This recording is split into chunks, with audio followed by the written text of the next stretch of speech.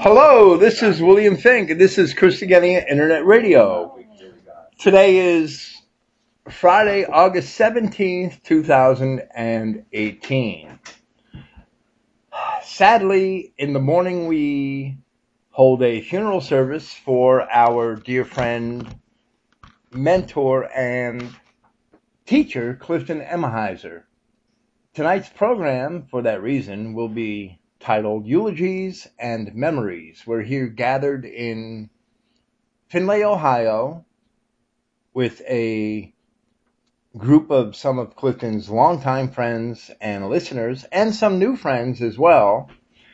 And hopefully each of us will contribute saying something which reflects upon our memories of Clifton and how he has helped us along our path. It is just over 20 years ago that Clifton Emahiser decided to begin his Watchman's teaching ministry. And my name was added to his list of subscribers by a mutual friend. Clifton decided to begin his endeavor while he was hospitalized following a heart attack in February of 1998. With his first issue, he said that he was committed to publishing his teaching letters for as long as he lived, saying that since I came down with a heart attack, February 6, 1998, I have dedicated the rest of my life, at least what there is of it, or what there is left of it, I'm sure he meant to say, to full-time writing for the Almighty. He very nearly lived up to that promise. And I am certain that he never expected to complete 232 of his monthly teaching letters, spanning 19 years and 4 months from when he had started.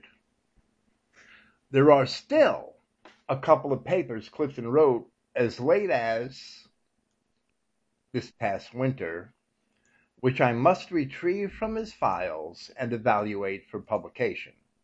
There are still at least 2 short essays which he sent me to proofread last August before I went to Ohio to move him to Florida, which I must still proofread and publish.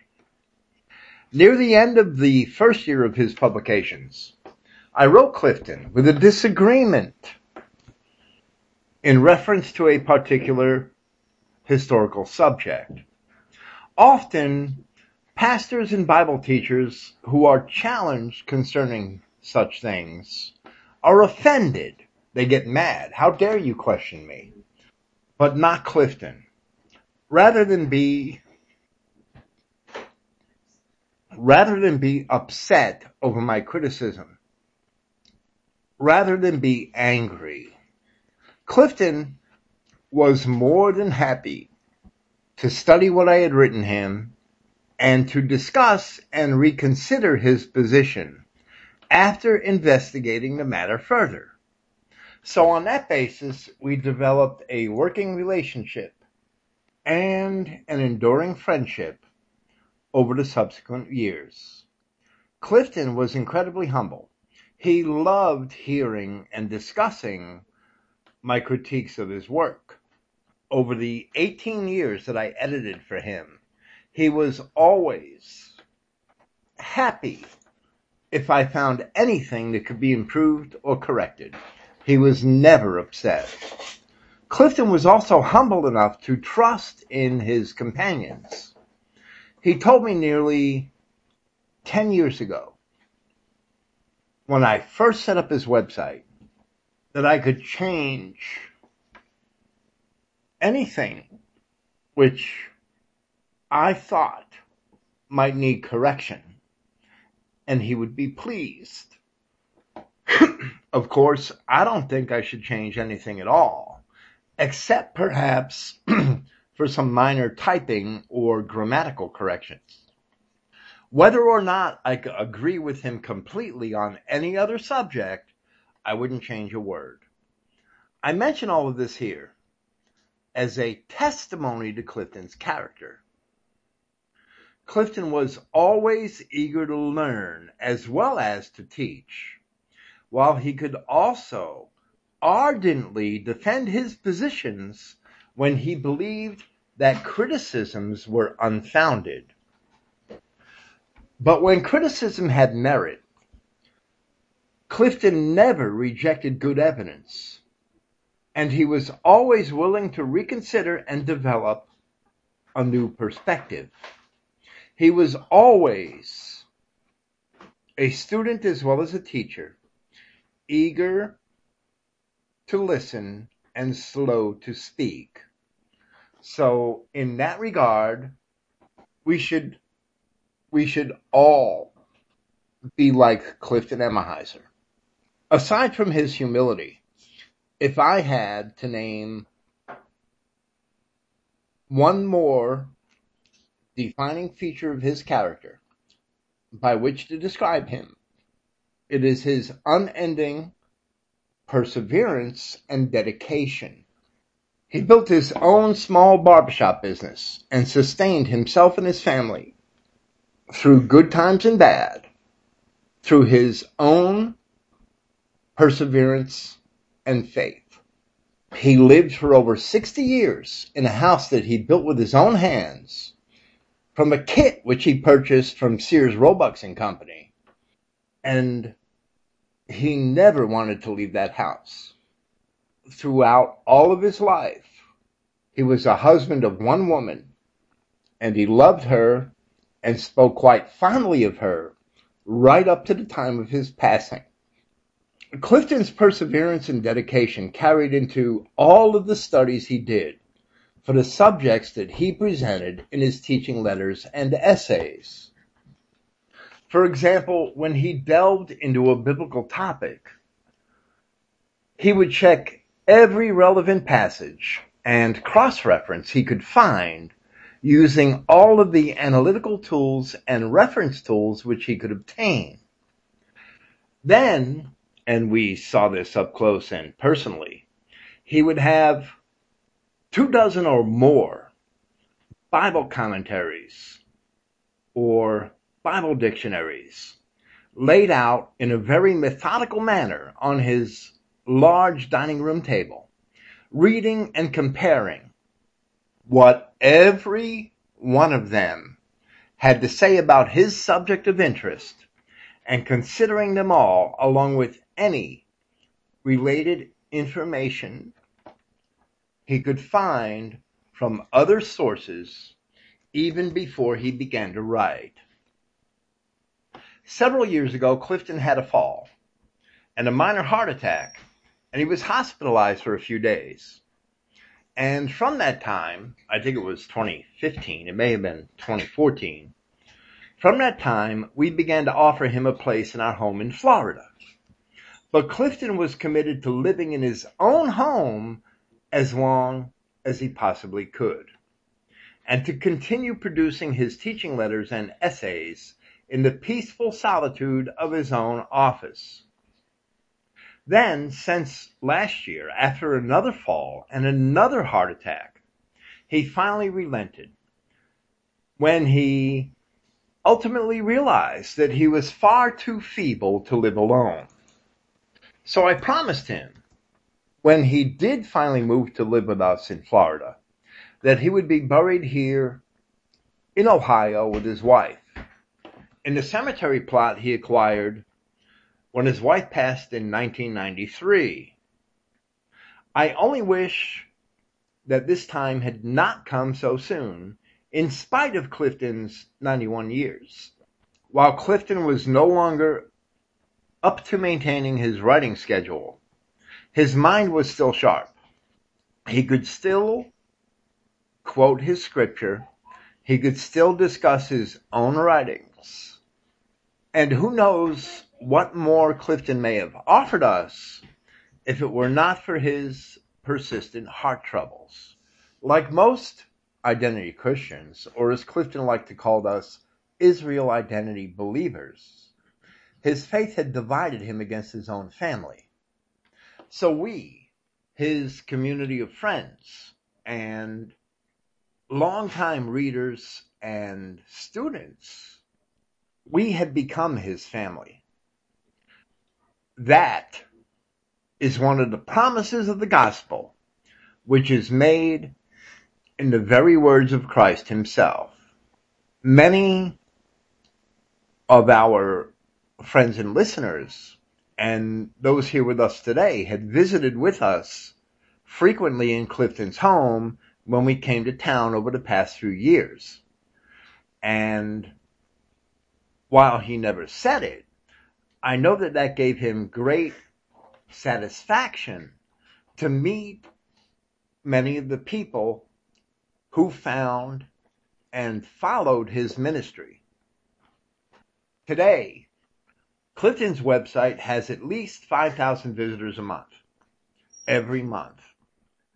And while 5,000 visitors a month is not a large number compared to the many mass media outlets or major denominational churches on the internet, the people who repeatedly return to read and study Clifton's writings and research are affected in profound ways that few denominational churches could achieve. Clifton has helped bring the true light, the light of the true gospel of the kingdom of Christ, into the hearts of men in ways that will have a positive impact on our Christian identity community for generations to come. From the 25th Psalm, unto thee, O Yahweh, do I lift up my soul. O my God, I trust in thee. Let me not be ashamed. Let not mine enemies triumph over me. Yea, none that wait on thee shall be ashamed. Let them be ashamed which transgress without cause. Show me thy ways, O Yahweh. Teach me thy paths. Lead me in thy truth and teach me, for thou art the God of my salvation. On thee do I wait all the day. Remember, O Yahweh, thy tender mercies and thy loving kindnesses, for they have been ever of old. Remember not the sins of my youth, nor my transgressions. According to thy mercy, remember thou me for thy goodness' sake, O Yahweh. Good and upright is Yahweh, therefore will he teach sinners in the way. The meek will he guide in judgment, and the meek will he teach his way. All the paths of Yahweh are mercy and truth unto such as keep his covenant and his testimonies. As Christians, we know that in the end, our enemies will not triumph over us, and all those who mock us and scoff at us shall be ashamed. But we also know that this is because for us, death is only a passing unto our God and Creator. That with our death in this life, we pass unto eternal life. As Paul of Tarsus wrote in his second epistle to the Corinthians, where he expressed fear of his own death, that we are confident, I say, and willing rather to be absent from the body and to be present with the Lord. Wherefore, we labor that whether present or absent, we may be accepted by him. Clifton spent the last 20 years of his life in that same labor. And the very best way that we can honor him for that is to preserve the things which he strove to provide for us, and to continue in that labor, which is all that he himself desired. An examination of the epistles of Paul reveals that same thing to have also been his hope, so that he did not labor in vain. Furthermore, Clifton was meek and humble in heart. Therefore, inquiring into the Word of God, he received wonderful instruction, all of which he sought and he strove to share with us. So we can only ask that Yahweh blesses us with the same level of humility and dedication to the truth and perseverance in our common cause that Clifton had exhibited throughout his own life, so that, like him, we too can edify our brethren, our fellows. For many, Clifton was a teacher, but for us, those of us who were blessed to know him personally, he was much more. He was a model example of what a teacher should be. Humble and steadfast and persevering until his dying days.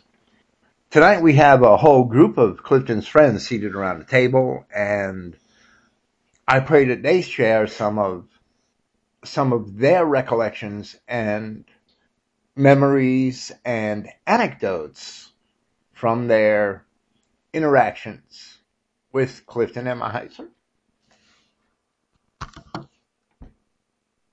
Okay, what y'all got, man? I won't forget the first thing that set me off about Cliff was we met Cliff because we got together at Perrysburg at a conference room years ago and had a Bible study, and Cliff got word that a preacher was going to be there, Everett Ramsey, and he got a flyer, so that's how we met him. And what I never forget, what always stands out for me, as the first time I ever heard it, and it was so strange, that you're saved by race, not grace. Exactly the opposite of what the churches were teaching and what I grew up knowing. And of course, at the time, it's like, who is this guy? I never heard nothing like that. And I had gone from a Catholic church background, got into a little bit of Judeo-Christianity, looking for answers, got into Identity Light. That one, by the time I met him, he still seemed far out there. And when but I became friends with him anyway. And that's an honor in itself because he was picky about his friends. And even though I didn't understand what he's talking about, we stayed together. And he started writing newsletters, and they were really over my head at the time. I'd have to read them twice just to try to comprehend what he was saying. There was a lot crammed in there. Yeah, and it was something I'd never heard before, and it was so far different from the common teachings. And really, he was a lone wolf. He was the only one saying this stuff that I knew of at the time. There were probably a couple other people, but it was very rare to hear this stuff. And but I wasn't sure what to think about him at first. But I thought, why? We talked about earlier when you're kind of off the grid in identity Christianity, you meet a lot of strange fellows, and I don't throw anybody away. You meet a lot of different personalities, and plus, identity teachers tend to shield their followers from other identity teachers.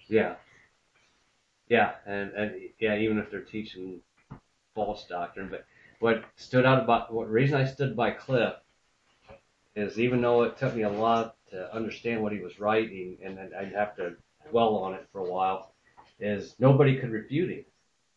When I thought, well, wow, I finally found the answer. You had these big shot identity preachers like Pete and Ted and Bruggeman, and they had these conferences around the country, and here's this barber from False Story just blowing them away, shooting them down, and they couldn't answer. They would get mad because it was hurting their pride, because right. they were leaders of this great new movement, and Cliff's like, you're wrong, and he would prove it from writing, and everybody would whine like little babies, but nobody could write. It's like, well, nobody is sitting down writing any refute. I mean, some tried, but it was miserably flawed, and you could see it. And he just was gunning them down like a outlaw in the Old West. He was picking them off left and right. But that's what I remember about Cliff is, and then I started taking him seriously after that. You know, Yeah, this right. guy's on track. He knows what he's talking about, and there ain't nobody. You feed him, and you can look up any of his research for yourself, see that it's factual. Right. Clifton dotted his I's, crossed his T's. He documented everything he did, everything he said. He gave the scriptural cross references and the historical cross references for everything. Clifton was early in my own writing. He was an inspiration to me in that aspect, and made me realize how important it was to do all that. Yeah, and then one thing that took me back too about Cliff is his boldness to attack other people. And it's not that he was wrong. It was something I was never used to before. I mean, you always taught, basically, oh, be nice to your fellow Christian, and you should be, but when they're wrong, you got to tell them they're wrong. But when you're correcting them on an incorrect doctrine, that's not being mean to them. No, it's not. And I but wrote a you're paper. Taught that. I wrote a paper about 5, 6, 8 years ago, I think, 8 years ago, that true Christian humility was not kissing each other's asses. It was a willingness to subject yourself to the Word of God. That's real Christian humility because God comes first, right? Yeah.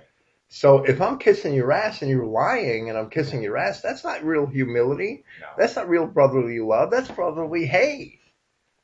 If I'm kissing your ass and you're wrong about something and I'm just patting you on the back about it, I'm really hating on you because I'm letting you lead off me and other people into some error. Telling the truth, real Christian humility is that we all agree to the Word of God. I've come to realize that, coming from a church background, they kind of taught you to hit with kid gloves, and Cliff didn't do that. No, he didn't. Him right in the nose. Right. And so I had to kind of consider that, but then I understand where he was coming from when I started understanding his message. Like, if these people keep teaching what they're teaching, like you said, it's going to destroy thousands of lives. Right. They keep repeating the lies and the gravity and the importance of the racial message of Scripture, covenant theology, that we can't accept any bastards because God did not accept bastards. That's where Clifton really excelled. And if people don't get that and teach otherwise, they are destroying lives. Yeah. Yeah, and a lot of us are seeing it in our own families. These are our children at stake. Yeah. And they're caving into the world and thinking, oh, okay, it's okay to be a quarter Puerto Rican. No, it's not. No, it's not. And Clifton excelled there. He never relented. Yeah, because a lot of the early identity teachers we talked about before, identity to light. Well, we're supposed to be separate, but these are people too.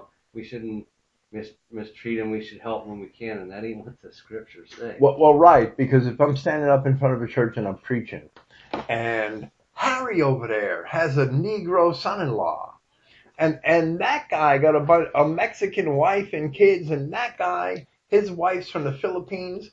Well, guess what? Harry and Jose and Sandra, they're going to disappear from my congregation. I'm not going to have their support anymore. So what do? Do you choose the world or do you choose God? Clifton didn't have a congregation to lose. No. He was a humble, retired bobber that only had the truth to tell. Yep. So he told the truth. Yeah. I remember him telling me that was his promise, was when he had the heart attack at around 70, that if Yahweh would let him live, that's what he would do the rest of his life, was right for him. And that's a good thing, because he straightened out a lot of people. A lot of people, and there's still a lot of people that ain't straightened out because they didn't want to accept the truth. Absolutely. But and there's still there are people that hate Clifton and hate me because we refuse to bend on that issue. There's no room for bending on that issue. That's been the downfall of our race for thousands of years, as we gotten too soft and we bent. Absolutely. we need to be hard nosed. We need to be hard-nosed according to the Word of God, walk according to it 100%, never bend on the Word of God. We can bend on a lot of other things. There's a lot of things you and I could disagree about and still get along because we agree on the Word of God. That's what's paramount. Sorry. Hey, Joe, why don't you tell him about the time he met Scott Goldstein? Oh, well, when he came out to the house there, and Scott For the first time. Yes, and we're friends. He's always joking. So I told him, I said, you got to be careful when you say certain things. I said, because people are going to take things light. He says, watch what I do to him. He walked up to him. He stuck his hand out to Cliff, and he says, how you doing? My name's Scott. Scott Goldstein. Man, I tell you one thing. Cliff jerked his arm back like he was ready to draw back and sock him right in the jaw instantly right there. And I told him, I said, then he turned around and realized we're just messing with him. Well, my first impression with Cliff, he always reminded me of like Yosemite Sam. Instead of having the 2 6-shooters on the side, it was his knowledge. I mean, the books that he had in his library. I mean, it was just totally, in my opinion, just undefeated. You couldn't rebuff these things. I mean, the truth was right there. I mean, that's what I always liked about him. I mean, like I said, if you had something, you say something to him, and I'll tell you right now, you give him a few weeks, and he'd find those answers. Right. And that's what I've always liked about him. You know why? He didn't turn around and say, well, it's just in there. Trust me. You know what? No. He'd find a pamphlet when we did his we'd help him fold up his things like that when he was doing his mailing thing. And on that Sunday, he'd say, hey, remember when she was looking for? Here you go. And it's just like, wow, amazing how he could do these things. And to me, he always reminded me of the Yosemite Sam. Like I said, without 2 6-shooters, it was just a vibe on how he'd knock him down. He'd just mow him down. Yeah, that's you hit on something there that's true. That real academic debate doesn't happen face to face, because if I'm debating with you face to face, the guy with the quickest wit is going to win. He's going to be perceived as the winner in the mind of the audience. So you could be wrong, but you could be real good at being a smart ass and be perceived as the winner. Real academic debate comes in going back to the books and proving your point from the scriptures. That's where Clifton excelled. Oh, very well. That's what I always liked when we was even up at our church that we kind of gathered, we do on Sundays. And some of the things that they were teaching up there, I mean, Cliff was like, oh, no, you back up a few steps there. And there he is, just laying these books out left and right. And I'm thinking, at first, I thought, God, who is this guy? I mean, what's he about?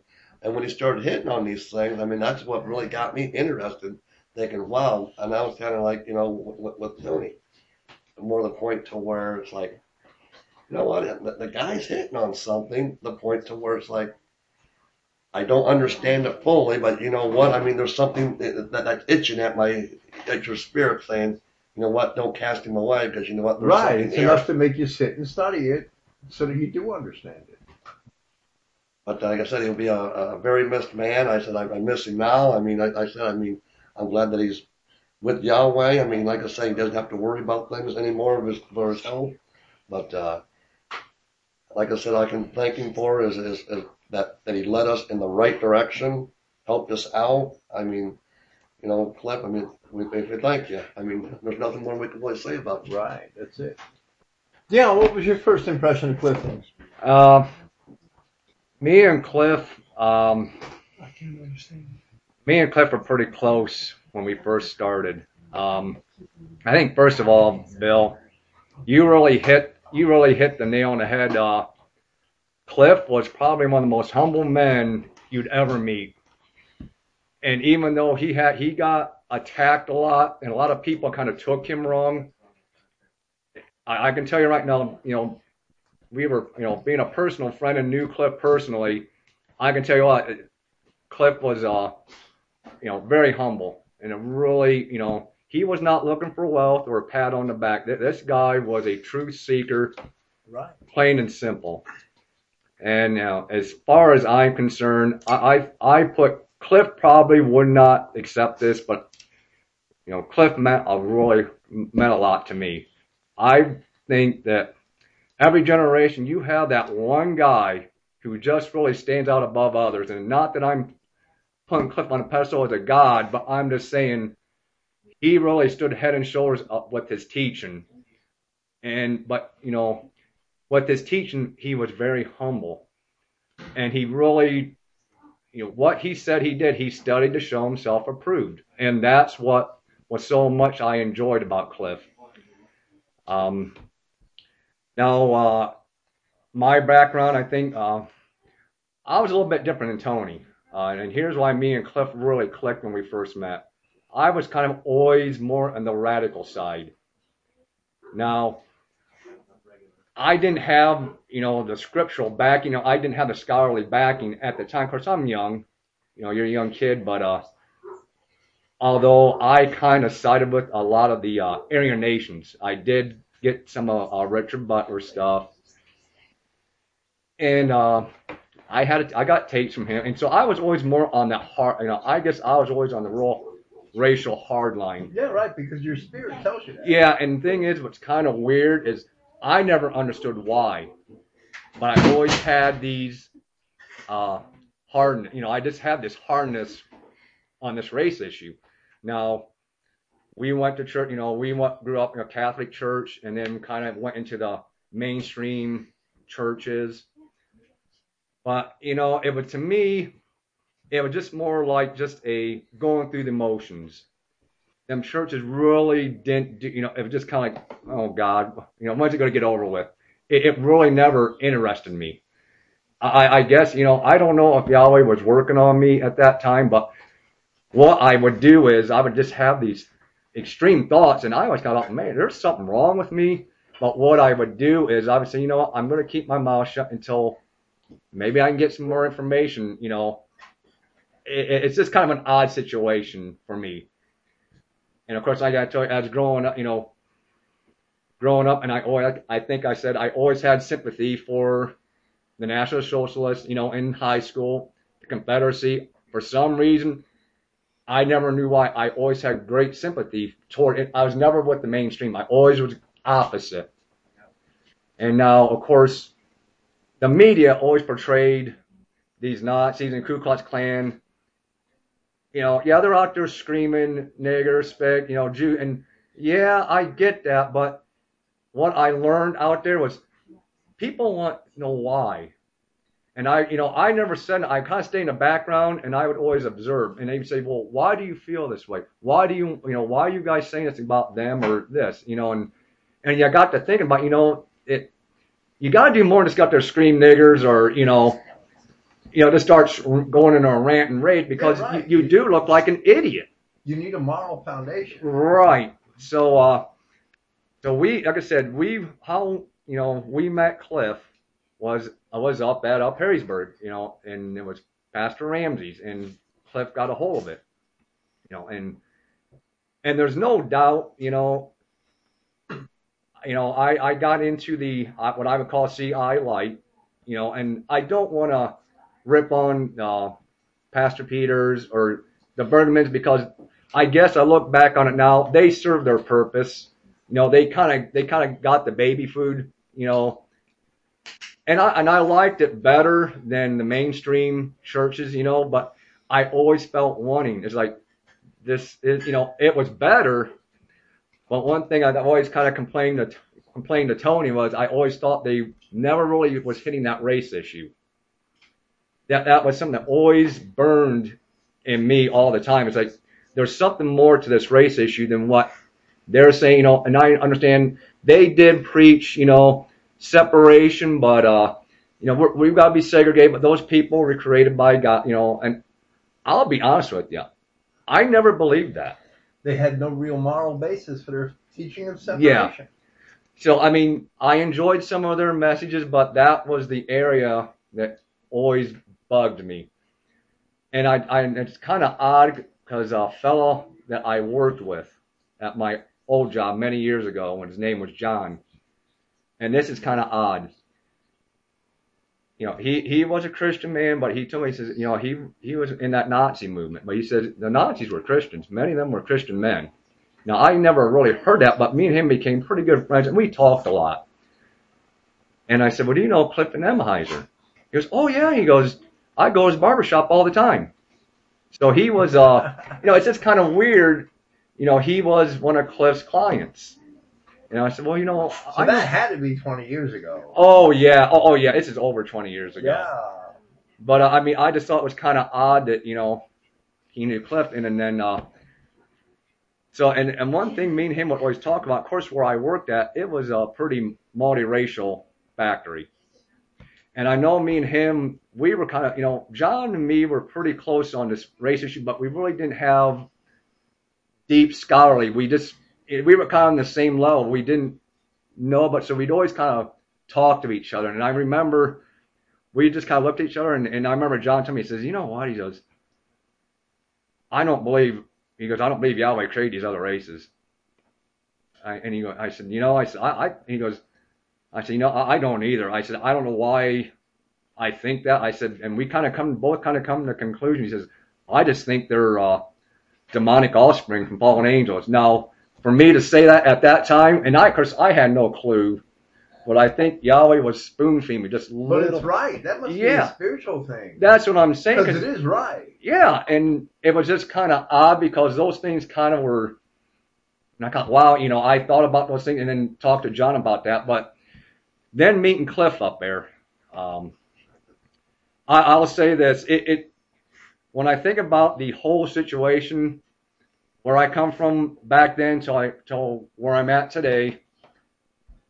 There's no doubt Yahweh brought Cliff and us together. I have zero doubt about it because I always was, when you say your prayers, you're like, give me eyes to see and ears to hear. I'm always looking for knowledge. And that racial issue, it was one of those big things that was always stuck in my side. But I really didn't have anything to go by. And then, of course, we meet Cliff up there. And then, of course, the instant, it was a bond with us. I mean, and then I got to talking to Cliff, and then Cliff would bring some stuff up there, and he was starting to hit that racial issue. And I thought, wow, and Cliff was starting to be a little more scholarly. So I certainly believe that Yahweh brought Cliff to help me out. I have no doubt about it. And then, of course, we got to be good friends with Cliff. And then we started to invite him out to our parents' farm when he got, when he got his newsletter. And we did a lot of newsletters with Cliff. And he got to be a pretty good part of the family. And then after we do newsletters, we usually have a dinner, and then we just sit and discuss any topics. And I would sit there, and me and Cliff would talk for hours. And I really enjoyed talking to Cliff.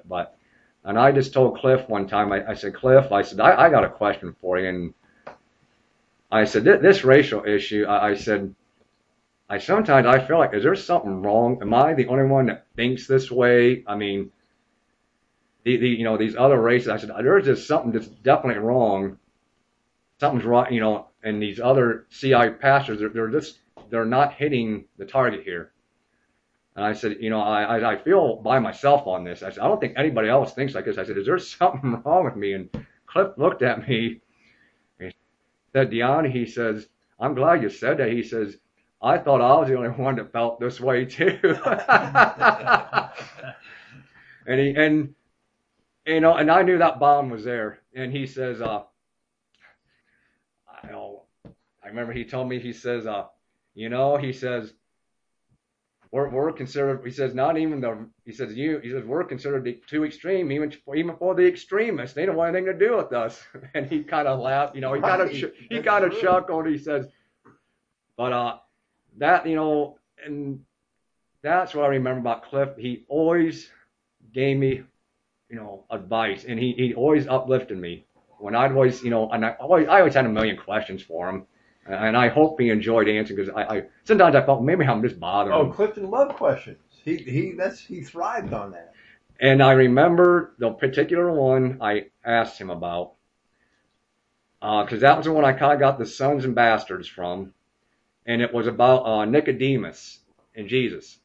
And I think and I said, Cliff, I've read that, and I said, this thing this has got a racial context to it. I said, Jesus Christ is telling Nicodemus, you have to be born of the correct race to even get in the kingdom. I said, so where are these other people getting in? And Cliff kind of looked at me. He says, he says, I never really looked at that.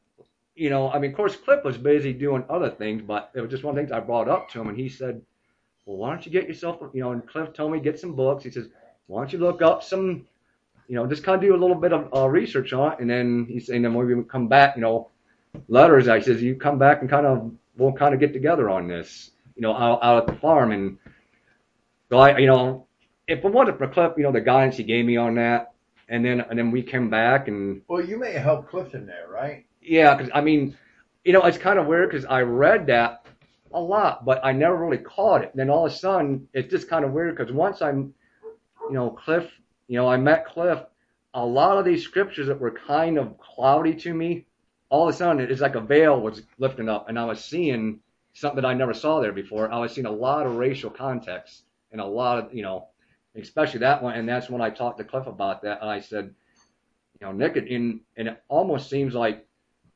Nicodemus was supposed to be a teacher in Israel, and Christ kind of told me, says, this, and he kind of told Nicodemus, says, how can you call yourself a leader in Israel and you don't know this? It's like, this is basic knowledge, you should know the difference, Yep.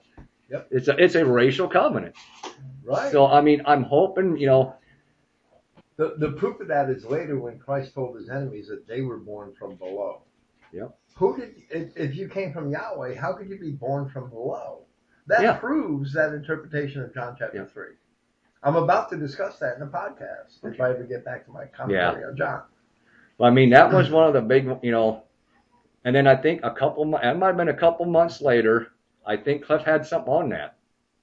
I can't. He probably did. I think he did. But, I hope maybe I was a help to him. He saw something. I'm sure you were, because oftentimes when we talk to our friends, when I talk to my friends, they'll come up with perspectives on Scripture that even though I know the message and how it goes, right? Yeah. They come up with a perspective on a certain Scripture that helps prove the point that I didn't realize. And I'm sure that's what you did there with Clifton. Yeah. So, like I said, so really, he kind of, he really helped me out, kind of made me, no, that you're not, there's nothing wrong, because he said, I'm the same way. So I think that's how me and Cliff, I always bonded with Cliff real well, because every time he come out, it was always, we always hit the racial issue, because I said, and I know that was kind of an odd thing, saved by race, but I just come to that conclusion. I said, we're saved by our race. Right. And, Cliff agreed, it was just kind of neat how me and Cliff kind of clicked on, especially that racial issue, because that's the one that really bothered me. And then, of course, meeting Cliff, and then, of course, Cliff, boy, he said he was a pit bull. That's what I really liked about Cliff. He was a humble man, and I do remember though when Cliff put out his 2C line. He was really in his very early days. He was putting out that 2C line. Now, like I said, I didn't know anybody else. I'm sure there was a few people out there that were teaching it, but Cliff, he didn't open the door. He knocked it off its hinges, because there was a group there probably in the 80s where you had the Pastor Pete Peters and you had the Bergermans and the Violins, and they were kind of getting kind of big at that time. Mm-hmm. And I do remember Cliff was putting out, and all of a sudden Cliff put that 2C line out, and Cliff was just hammering that thing. And of course, these guys, to me, it just showed them guys weren't humble. They did not, if these were humble men, they would have got a hold of Cliff and just, To this day, I've challenged them over and over and over again. To this day, they won't talk to me.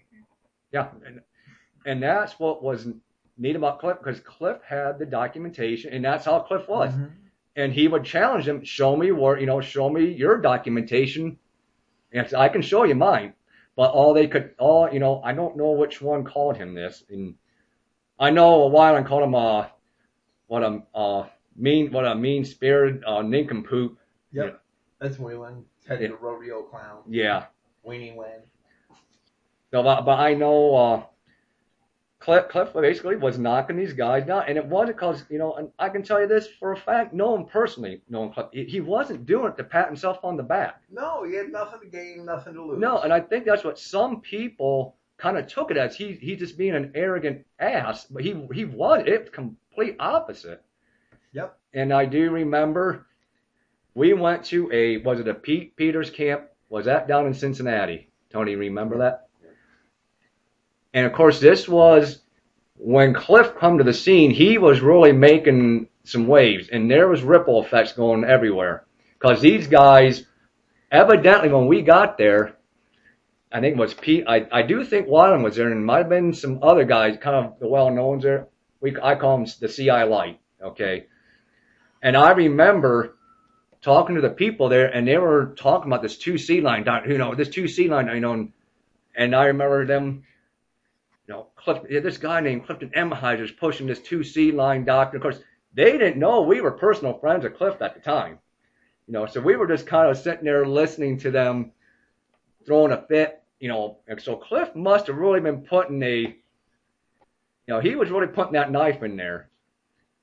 And I remember a couple of girls there, they said, "Oh, I can't believe, how dare," he says, "how dare he write Eve would dare lay with the devil."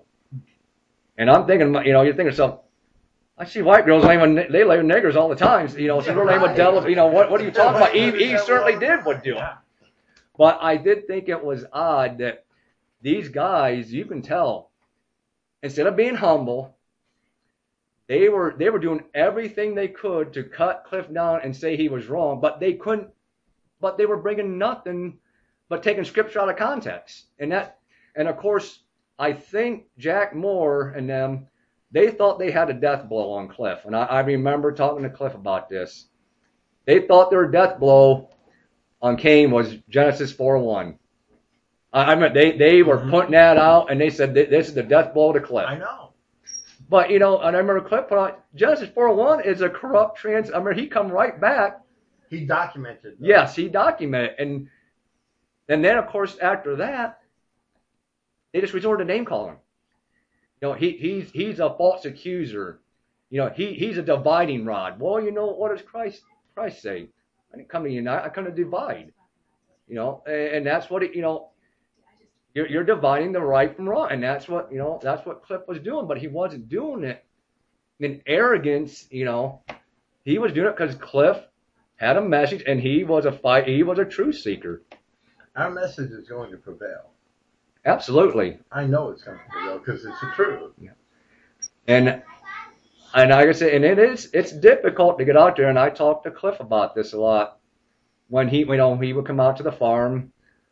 Like I said, there's so many times me and Cliff talk, out the farm after we do letters, and I said, Cliff, it's like being, I think me and Tony have talked about this. We're kind of out there. We're kind of out there in the trenches. We see all kinds of, it's hard to deal with this stuff. It does beat you down if you don't. Like I say, and that's what was always so nice to see Cliff, because I could talk to Cliff, and Cliff would always give me, and he would always kind of encourage me to be up. And he says, "We're going to win this thing." He says, "They can't win. We're promised the victory." Yes, we are. And that's one thing. Like I said, I can't. That's why I'm so thankful for Cliff, because, I don't know where I'd be at right now. I'm sure I would, I would be, I'm Christian identity, but would I have, where I'd be, where I'm at now? I don't know. If we hadn't met Cliff up there that day, would Cliff have, had his watchman's teaching letter? It's kind of weird to look at this. I don't know where I'd be at. Right. Clifton encouraged me to do a lot of my writing. So, I mean, you look at this whole thing, and it's like, this had to be Yahweh. Brought us together, and like I said, and we enjoyed Cliff so much out there. I hope he enjoyed it too, because we certainly enjoyed. Oh, Clifton used to talk to me on the phone when I was in prison about how great a time he had with y'all out at the barn, and holding the pamphlets and stuffing the envelopes for his mailing, and he really looked forward to that every other month. Yeah, we look forward to Cliff. He spoke finally of y'all, your mother, your father, everybody. Yeah, he was, he was a small in stature, but boy, he was a mental giant. And that was one thing that Yahweh blessed him with, was just that he had that incredible mind. And, not even, he wasn't only smart with his Bible, but I remember he would talk to me a lot about his barbershop and how he would figure out he would take his he would take his clippers and he would figure out how to grind them at a certain angle. I know. And he said, I figured out how I could get more cuts. It was faster. It would stay sharper, and I could get more people done. Right. He was just amazing. He was just like he was methodical. Yes. And his barbershop sign to get more customers in, so that they would know that they didn't have to wait. He made a neon sign with how many people were in yeah, line. and it showed how many people were waiting, so people drove by, they could see how many people were waiting at the barbershops, and if they knew there wasn't that many, they'd stop in. And he was extremely methodical. Well, typical German, right? Yeah. Look at this. Look at this. German engineering. Look at his house. You seen the wiring at his house? Everybody has house. The wiring in his house was crazy. Yeah. It was cool as hell, though. Yeah. Most people have 120 volt wiring. Not Cliff. He had an industrial 24 volt DC relay system controlling his 120 volt wiring. He had a whole control panel in his bedroom that he could hit these switches and turn off the top sockets in every room. And the bottom socket still ran. So if you wanted something on all the time, you plug it in the bottom. And if you want to be able to turn it on and off from your bedroom, you plug it in the top. And he also had a button switch on his closet door, we found out. When he was in the nursing home, when he was cleaning up his house, he opened up his closet door, and this light would come on automatically. He had a switch inside the door jamb. Just like a refrigerator. Yeah, Clifton, he was very methodical and calculated everything and planned it out, whether it was his barber shop or sharpening the razors. And he actually did business in the wintertime sharpening blades for people's lawnmowers and whatever had a blade. Clifton had a business that people mailed him their blades and he sharpened them. Yep. Because he had a certain way and angle that was the best that everybody found in the area. Yeah, right. They got the sharpest blades from him. It kept the stuff sharp. I believe he got a write up in one of the barbershop, like the Hair magazine. Yeah, he did. He did a write up in that. There was an article I might have a copy of, but everything I had with Clifton's, eventually, when I get the time to sit and scan it all kinds of pictures, they're all going to end up on his website. Yeah, I remember my dad.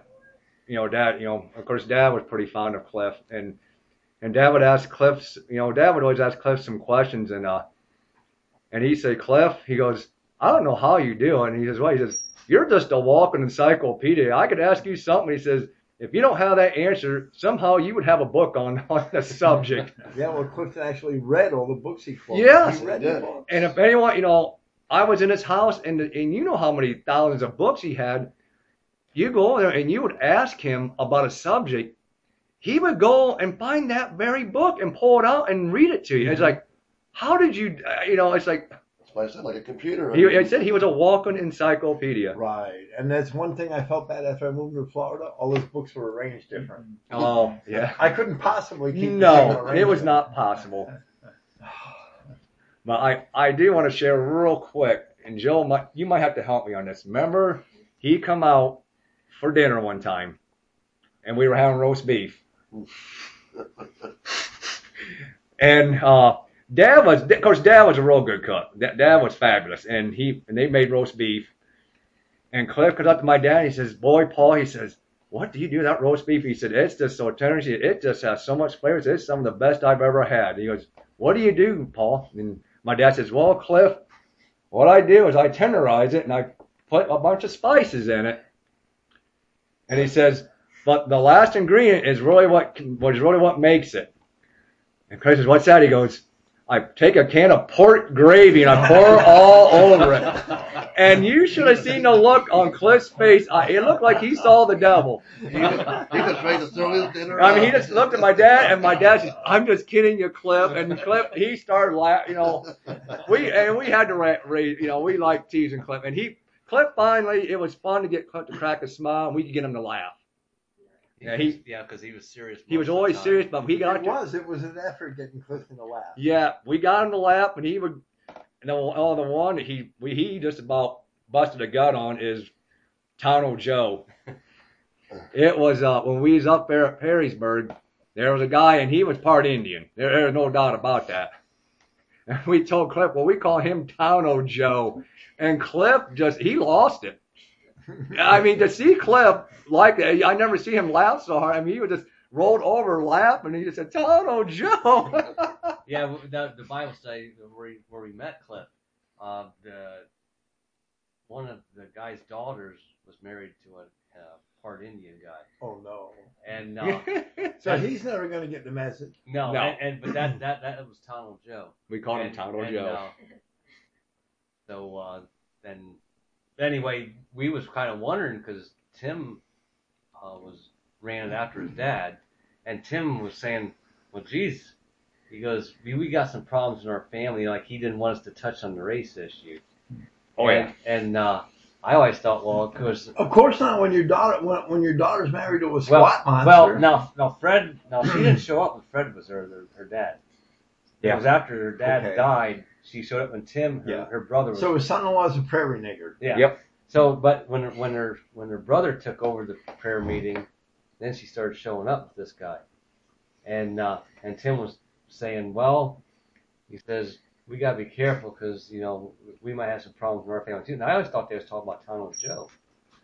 And you could tell it in their two children. They had two children, a boy and a girl, and you could see it. And then I seen his wife's parents show up. And the father was an Eskimo. And it's like, oh, I thought he was talking about the problem with Tonto Joe. And this was an identity congregation? Yeah, supposedly, yeah. Identity light, right? Yeah. We call that compromise identity. And I bastard identity. And like I said, and so I thought every time he was referring to a problem in the family, he was talking about Tonto Joe. And then it's like, oh, geez, there might be a problem with your wife and your whole family. Yeah. You got to go to the Book of Mormon to find out what tribe they are. And I remember there was fireworks up there. Remember Cliff? Oh. Went up there with the, of course, it was fun to watch because we were just, you can definitely tell there was a split going up there, and you can kind of tell what was happening up there. This was not going to last long. Yeah, the sheep go to the right and the goats go to the left. Yeah. Anyone knew Cliff personally, I mean, because Cliff was always very proper. He'd have a dress shirt, had his jacket, and he always had that little hat, and here he's with these two cases of his encyclopedias, all his vines, and he would just set that up there. And he remember he put out there the white apes. Yeah. And I mean, you talk about fireworks up there because he was talking about these Ammonite white apes with tails. We were just laughing. We were like just laughing because we just thought it was pretty funny. But of course, remember, was it Tom just threw a fit up there? I thought there was a fight was going to break out. Yeah, that was Tim. He took over for his dad when he died, and Tom was his brother. And they were jumping all over Cliff, and I'm like, well, there's going to be a fight here. That's been my endeavor and Clifton's endeavor for 20 years is to stamp out compromise identity. Yeah. That's what we have to do. We have to do that. But I'll tell you what, they were just jumping, and Cliff stood strong. And like I said, Cliff was small and shattered, but boy, he stood there and he was laying it right back. I'm sure he had a lot more books with him than he needed. Yes. Well, they didn't have laptops in those days. No. Another thing Cliff liked was Dion decided to give a message. Yeah.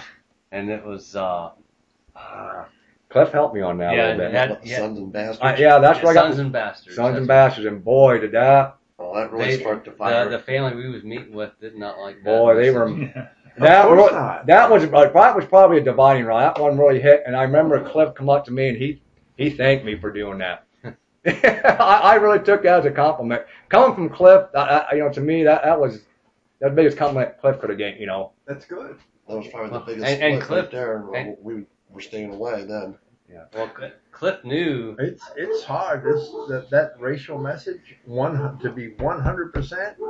you're going to lose a lot of people because they can't be 100% because they have emotional ties to grandchildren or nieces or nephews or sometimes to their own wives. And that's why Christ said it's going to divide son against father and father against daughter-in-law or whatever. We see that all the time.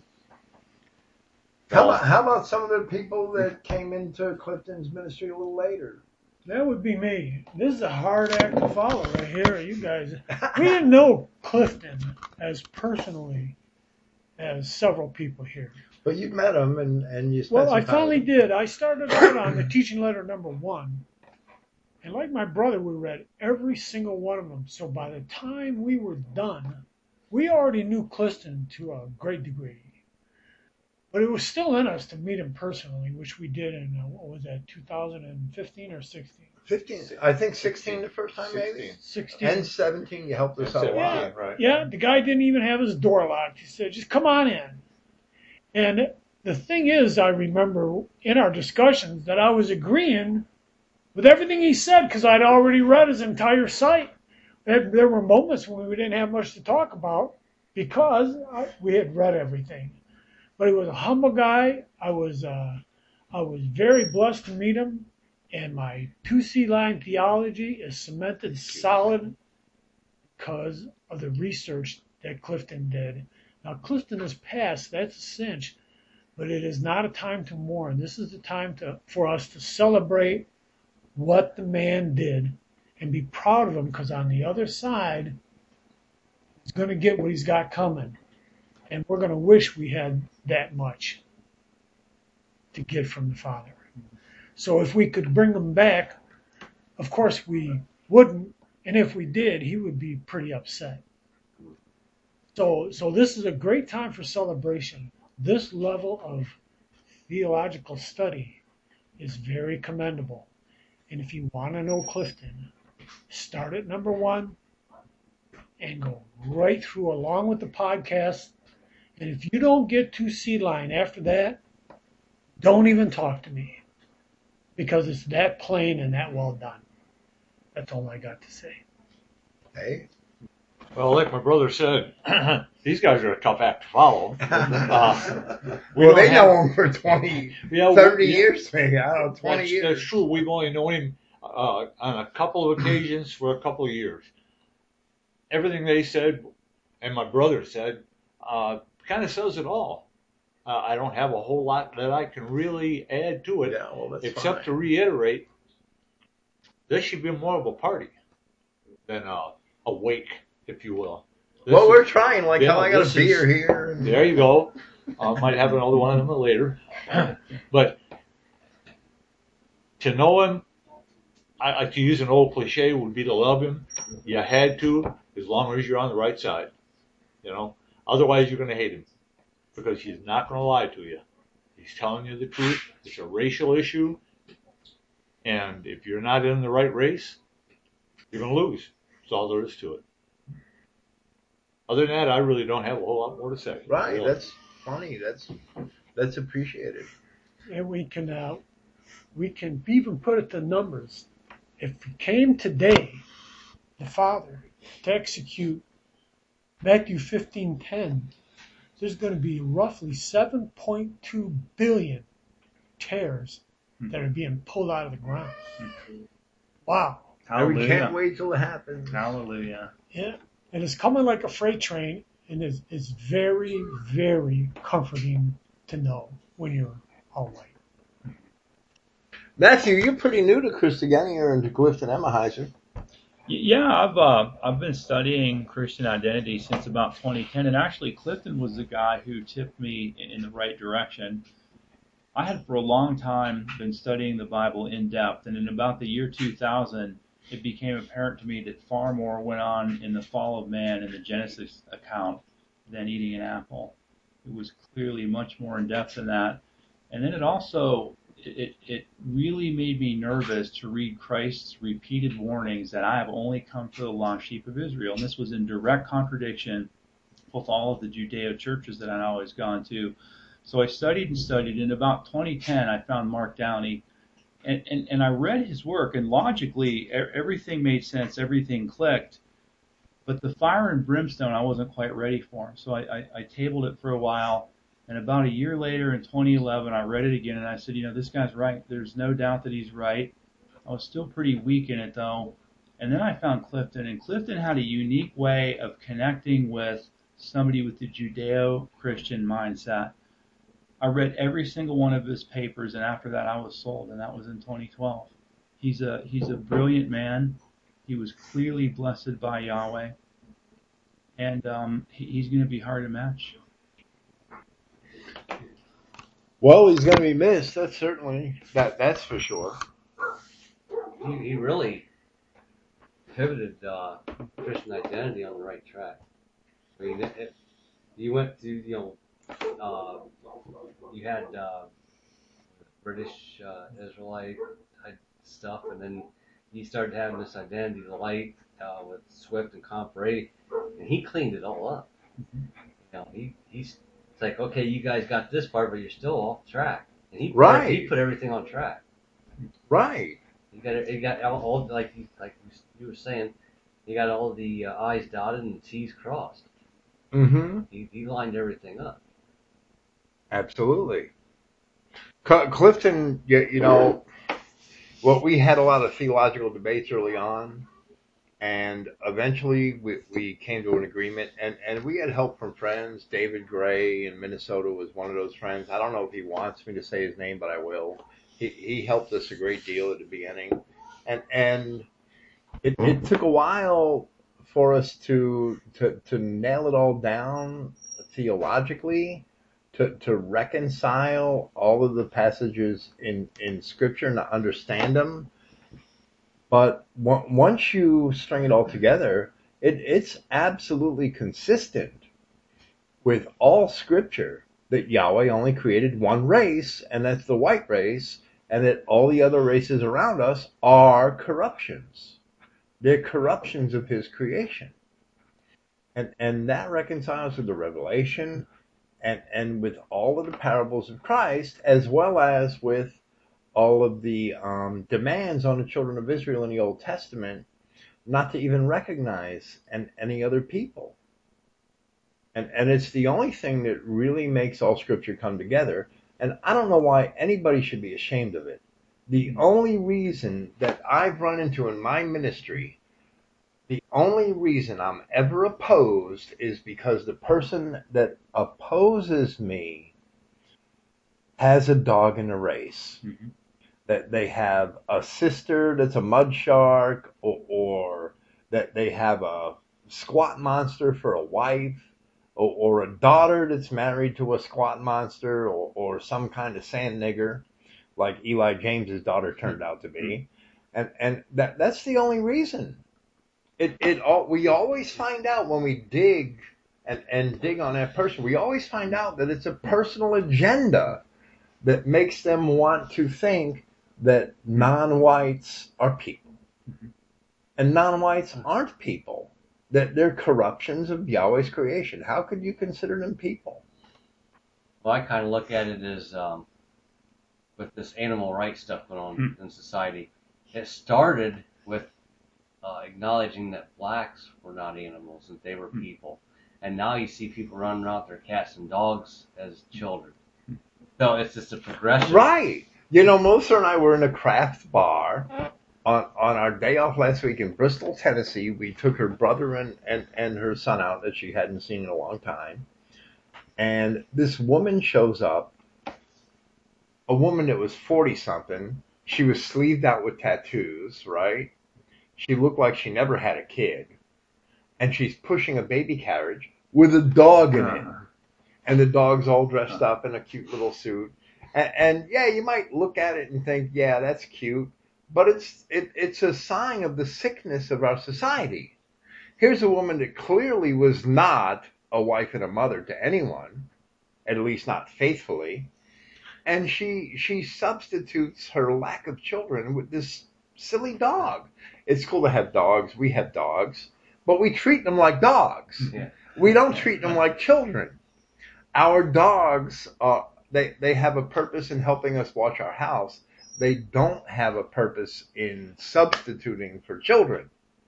It's a really sick society. I have a niece and a cousin, and both of them have dogs, and they said the dogs are their children. They don't have any children. So if you could accept a dog as your children, why not a nigger? Yep. That's gonna happen. Yeah. It's happening all over the Yeah. country. Well, when they gave blacks civil rights, and then they wanted to complain because they wanted to give gorillas rights in the UN, as representation.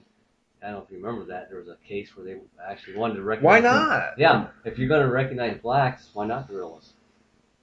They get, I don't see a difference. Yeah, they should get represented in court too. In fact, pretty often gorillas are more intelligent. Yeah, I always enjoyed when Cliff got around in his earlier newsletter. It was always nice because he, before he'd hit the press, he'd always come out to the farm, and we'd always kind of get first looks at him. Right. It was always fun because I don't know if he was mean to be funny, but we always thought it was hilarious because he had one about Mexicans are sewer people, and Sewer people. Yeah, and he Sewer creatures. yeah, and him and Dad out there, and he just started laughing. He goes, would you back up a septic? He was talking about a septic tank truck. He says, would you back that up into your house, put it in reverse, and spray sewage all over your house? He said, that's what it's like when you invite Mexicans or non-whites in your house. Who would go in there and spray sewage all over their house like that? And we were just, I know he was serious, but it's just knowing Cliff. Dead serious. Yeah, it's seeing Cliff so serious that you couldn't help but laugh. And I know he was serious, but you couldn't help but just, like I said, to know him, you just loved him. It is a truth, though. Yeah, it was a truth. And I do remember. Clifton was just trying to make an honest analogy. Yeah. He wasn't trying to be a comedian. Yeah, I mean, that was it. He wasn't trying to be funny, but we just found it comical. Just, like I said, and I remember one of his messages, everyone, he was getting attacked. He was so hard. He's so hard. He's so mean-hearted. He's a divider. But Cliff said, he goes, "May Yahweh bring the day." He says, "when I can speak tender-heartedly to our people." But he says, "But at this present time," he says, "that's not going to happen." He says, "This is serious." He says, "Our children's future, our whole race is at stake." Right. He says, "What the hell do you want me to do?" He says, "This is serious. We're being exterminated, and no one." Yeah, he said, "We're at war." And our white children, we're being exterminated, and no one gives a damn. Yep. And he's like, "You want me to speak tender-heartedly to you?" He says, "No." And Cliff is he's absolutely right. And like I said, I know them, like I said, and the CI they didn't like him, but especially Red Ted. You know who I'm talking about. Red Ted Weenie Land. Yep. Ted Weiland, the rodeo clown. And I got all kinds of names for Ted. Yeah. I really wished I remember, I said, I got some old stuff from him. One of his early stuff, it was called The Nigger's Gift to Portugal. I don't know if you have that or not, Bill. It's just, that's some very old stuff when he first started out. I don't really remember that. Yeah, it was, I got at my house, it was called The Nigger's Gift to Portugal. He gave to us. He had this stupid looking The nigger, nigger. like, oh. And that's I when don't he remember that. started importing slaves to Portugal. And he talked about how And they that- just, They destroyed Portugal because they eventually started interracial Yeah, marriage. right. And that was the nigger's gift to Portugal, was integration. Yeah. I don't remember Clifton writing that. yeah, I it was remember it was probably one of his very early, before he was probably started his newsletter. But he probably didn't publish it. Yeah, he had a lot. He would give us a lot of little. I remember it because of the dumb looking nigger. Yeah, the dumb-looking on the nigger front he had on page. there. Well, I gotta find that. Yeah, so I gotta try to find that. If it's on his computers, then Yeah. I'll find it. It's probably because I know when he first started, before he started publishing, he would give us a lot of this stuff. So I guess He gave us the preview before it got okay. proofread. yeah, There were no proofreaders back then. yeah, not yeah. This is I don't think he had it on this one. I think it's just one he did on his. Well, I'm when he saying, first- I think he probably did it himself at proofreading, but he'd give us Yeah. a draft, show us the drafts before he mailed them out. Yeah, he didn't really have proofreaders until he actually started his teaching Yeah. ministry. His first proofreader was a school teacher, I think, in Kentucky named Carol Laidala, as far as I remember. and there were a few other early proofreaders. I didn't start proofreading for him. I wrote Clifton with a disagreement after his 8th teaching letter. And he basically ignored me, and a few months later I wrote him again, and he answered me, and that's when we started our relationship. And that was we started a communication in the spring of '99. That's when he first answered me, but I didn't start proofreading for him until maybe November or December of '99. That's when I started proofreading for him. I remember I was kind of surprised that he didn't introduce us to you. He knew of you, and he kind of followed you for a little while, worked together with you before he introduced us to He you. wouldn't even mention me by name because he was ashamed because I was a prisoner. Was that what it was? So he used to say a proofreader, and a lot of times he referred to a proofreader, and it was me that he was referring to. Right? One of my proofreaders said this, blah, blah, blah, blah, blah. So, and that was me. And that's in his teaching letters a few times. He knew you a lot more than we knew you. But he was kind of embarrassed to mention me because I was a prisoner, right? Oh, what does a prisoner know, right? Then he finally said that, and then after Wi-Fi said, hey, there's a bill on TeamSpeak to listen to, and you'd already been airing for a little bit, I think, before. He started publishing my papers and distributing them to his lists in 2004 when I wrote Broken Cisterns and The Seed of Inheritance and things like that. And from 2004, you were folding my pamphlets in his mailings. And I wrote a bunch of pamphlets for him. I was just kind of getting at the point, it's kind of like I was a little cautious of him at first, and then he was a little bit cautious to introduce you till he was sure of you, and then it all worked together. You realized everything blended in. But I couldn't travel until 2012. That's when I first met you guys. I couldn't travel. I was on probation, stuck in New York. So in 2012, as soon as I could travel, I came out to Ohio, and that's when I first met y'all. So that was only 6 years ago. It wasn't long ago. No, we was looking forward to you getting out. May of 2012. By that time, we had been introduced, to your writings and stuff. Well, I wrote 20 of his teaching letters, probably 24 of them. I didn't realize that. But I've been listening to some of his past messages when he's talking about Clayton Douglas, and I noticed that whole Paul bashing series I wrote. That was 20 teaching letters. Yeah, and he did keep mentioning your name. And Bill says that, in rebuttal. But it took Clifton 5 years for me to actually mention my name. He referred to me as a proofreader. A proofreader. I didn't care, right? I didn't care. Well, that's what I was saying is, actually, we probably should have known you a little bit earlier, but he kind of hesitated before he presented you out there. Right, but he did share my address with a few select people that corresponded with me in prison, but he wouldn't share my address with Eli James. Yeah. That's good. Eli James found my address through Ralph Daigle in Michigan. Ralph gave Eli my address, and that started me down the road to hell.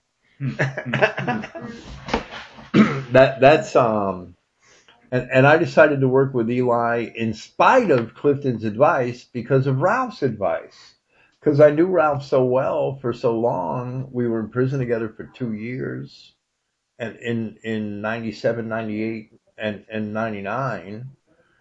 That I worked with Eli on Ralph's advice, that Eli was a good guy and this and that. And wow, what a mistake that was. Poor Ralph. I mean, he was a good guy, but he didn't have good judgment.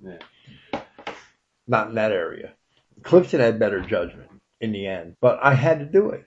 And Clifton and I discussed that a lot. When I started doing that back in 2008, 2009, Clifton and I discussed it a lot. And even Clifton decided that it was the best thing for me to do was to just go with the flow and work with him for a while and see what became of it. But Eli could never come around to the Clifton Emahiser William Fink sort of Christian identity and veered off into compromise identity, and that's when we had the split. It took 2 years for his fruits to show, right? I kind of figured it was coming. I was surprised it held together as long as it did. If you look at the parable of the vineyard and the tree, the vineyard worker said to the master of the house, I've been fertilizing this tree for 2 years. And the master of the house said, well, give it one more year, right? And let's see. And then if it doesn't bear fruit, we'll cut it down. Or in fact, the master of the house told him to cut it down, and the vineyard worker said, let me do it one more year. Right? Well, in any event, it took 3 years to realize that the tree wasn't going to bear fruit, right? So I got off a year because it only took me 2 years of Eli James to realize that wasn't bearing fruit. So I got off for a year, right? Yeah. That's the way I look at that. So Eli swears that I got all my popularity from him. So I don't understand that either. But Clifton, working with Clifton, I don't know if I had myself really together in Christian identity and in my studies, and I was on the same path. And Clifton and I only had some disagreements when I first started writing them with minor historical things and certain aspects of history. And that's why I started writing him. That's what started our relationship. I don't know if I'd have persevered as much as I did without Clifton. I thought I was going to study computer programming in prison and get out and get a job as a programmer, right? Because I was programming before I went to prison. I was going to study higher mathematics and be a better programmer when I got out. But Christian identity changed my whole life. And Clifton, he really did encourage me to devote myself to that maybe more than I would have if I didn't know him. He really did encourage me with that. So he helped keep me on a track to where I am today. I probably wouldn't have gotten to where I am. I would have taken a different track, not in my doctrine or my beliefs, but in focus and importance. My focus and importance, right? If it wasn't for Clifton, I can't say career choice because let me tell you something: Christian identity sucks as a career. But focus and importance, and that Clifton probably helped me with that more than anything. When I look at it now, I remember he telling us he made that dedication to get the truth of the message out in his latter years. And not only did he do that, I think his wish was to pass the torch on to somebody, and I think he passed it on to you. So I think that, it's a good thing. There's somebody else still there to carry on the torch. Well, I appreciate that, and I made him that promise, but I think he knew I was going to do that anyway, right? It was kind of natural, but I'm sure when he died, it was nice to know that his message was going to be preserved through us. Where Clifton volunteered the rest of his life into this message, I feel as if I had no choice, because when I got out of prison, I tried like hell to get a job, and failed and failed and failed and failed. And the only thing I had left was my ministry. And I'm not saying that it's my second choice, but I expected to work for a living like everybody else and go work with my hands and earn a salary. And I tried and couldn't. So what did I focus my energy on? I'm not going to sit on my ass and be lazy. I focused my energy on Christogenea and my ministry. Because everything else I tried was just a dead end. So I feel like I better do it. Yeah, somebody was moving your hand in that direction. Yeah, I have no choice. I better do it. And it's not that I don't want to do it. I do want to do it, but I never expected it. Yeah. I never expected it.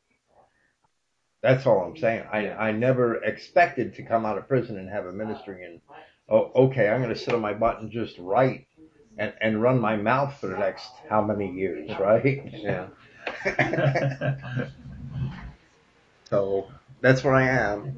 I'm here because I don't know anything else, and that's all I have to do. It's what I have to do. I have to do this. Somebody's got to carry on the word of God. I mean, and I'm not just saying you, but there's a Well, small right. remnant.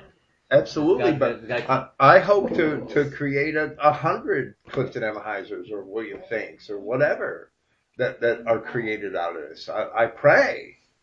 It's I don't want to be alone in it. I'm always seeking to develop young people and get them to study and That's kind of what I was getting at. Not to glorify you or anybody that understands the message. It's just that it has to be carried on. this message is the truth. And as I'm saying, it has to. And our be version preserved. of it is closer to the real truth than any other version. Pete Peters is not there. Ted Weiland is a clown. Stephen Jones is a clown. These men are compromisers. Eli James, they're compromisers. They sell the word of God in trade. David Duke's just a straight clown. It's all they care about is their next meal and staying in a fancy hotel and wearing a 3-piece suit and driving a nice car. That these men don't really care about the truth. They don't make sacrifices for the truth. That they just beg and wow, I could carry on for hours about. That these people are all compromisers. There's no truth is not a democracy. There's only one truth, and it's in the Word of God. And it's cut and dry. It's not negotiable, and it's not relative. It's black and white. It's us and them, and that's it. All these other turkeys, all they want to do is compromise and make room for niggers and Ain't that the communist way? Compromise. absolutely, That's how we keep losing ground. absolutely. 1 step forward or 2 steps forward, 1 step back. That's compromise, and that's how we keep slowly stepping Absolutely, but I'm confident that my own success in my ministry is because I refuse to compromise. And all those other turkeys, they're compromisers. down. And definitely Cliff didn't compromise. Right, He Clifton was hard never on. compromised.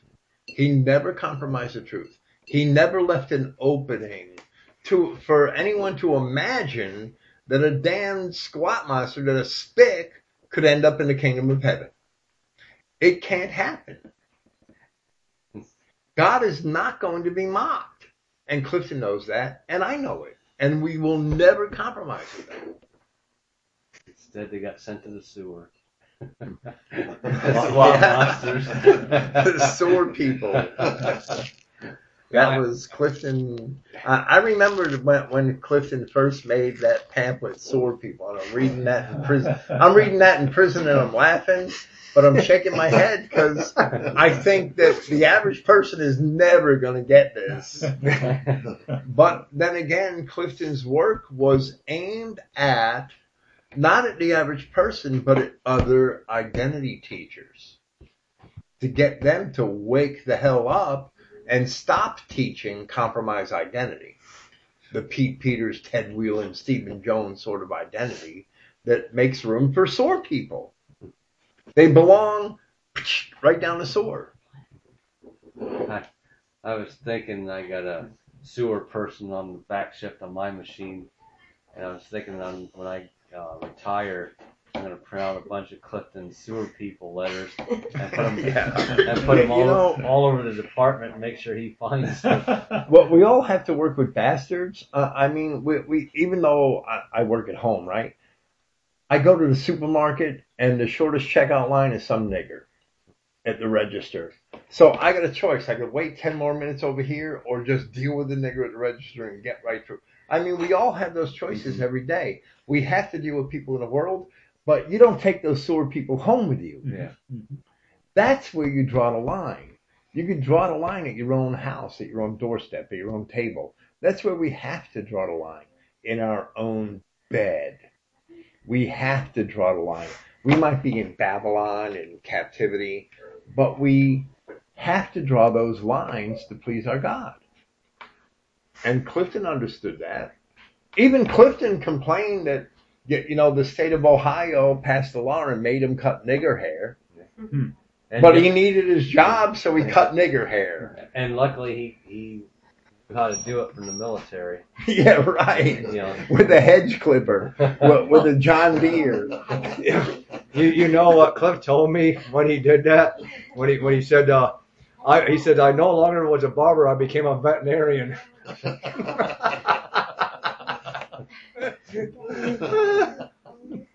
Well, thank you guys, and I appreciate y'all, man. This is it's a blessing to be able to sit here and talk to Clifton like this, and it's hard for me to give that eulogy because we miss him, but we'll see him again, and we have that confidence as Christians that we will see him again.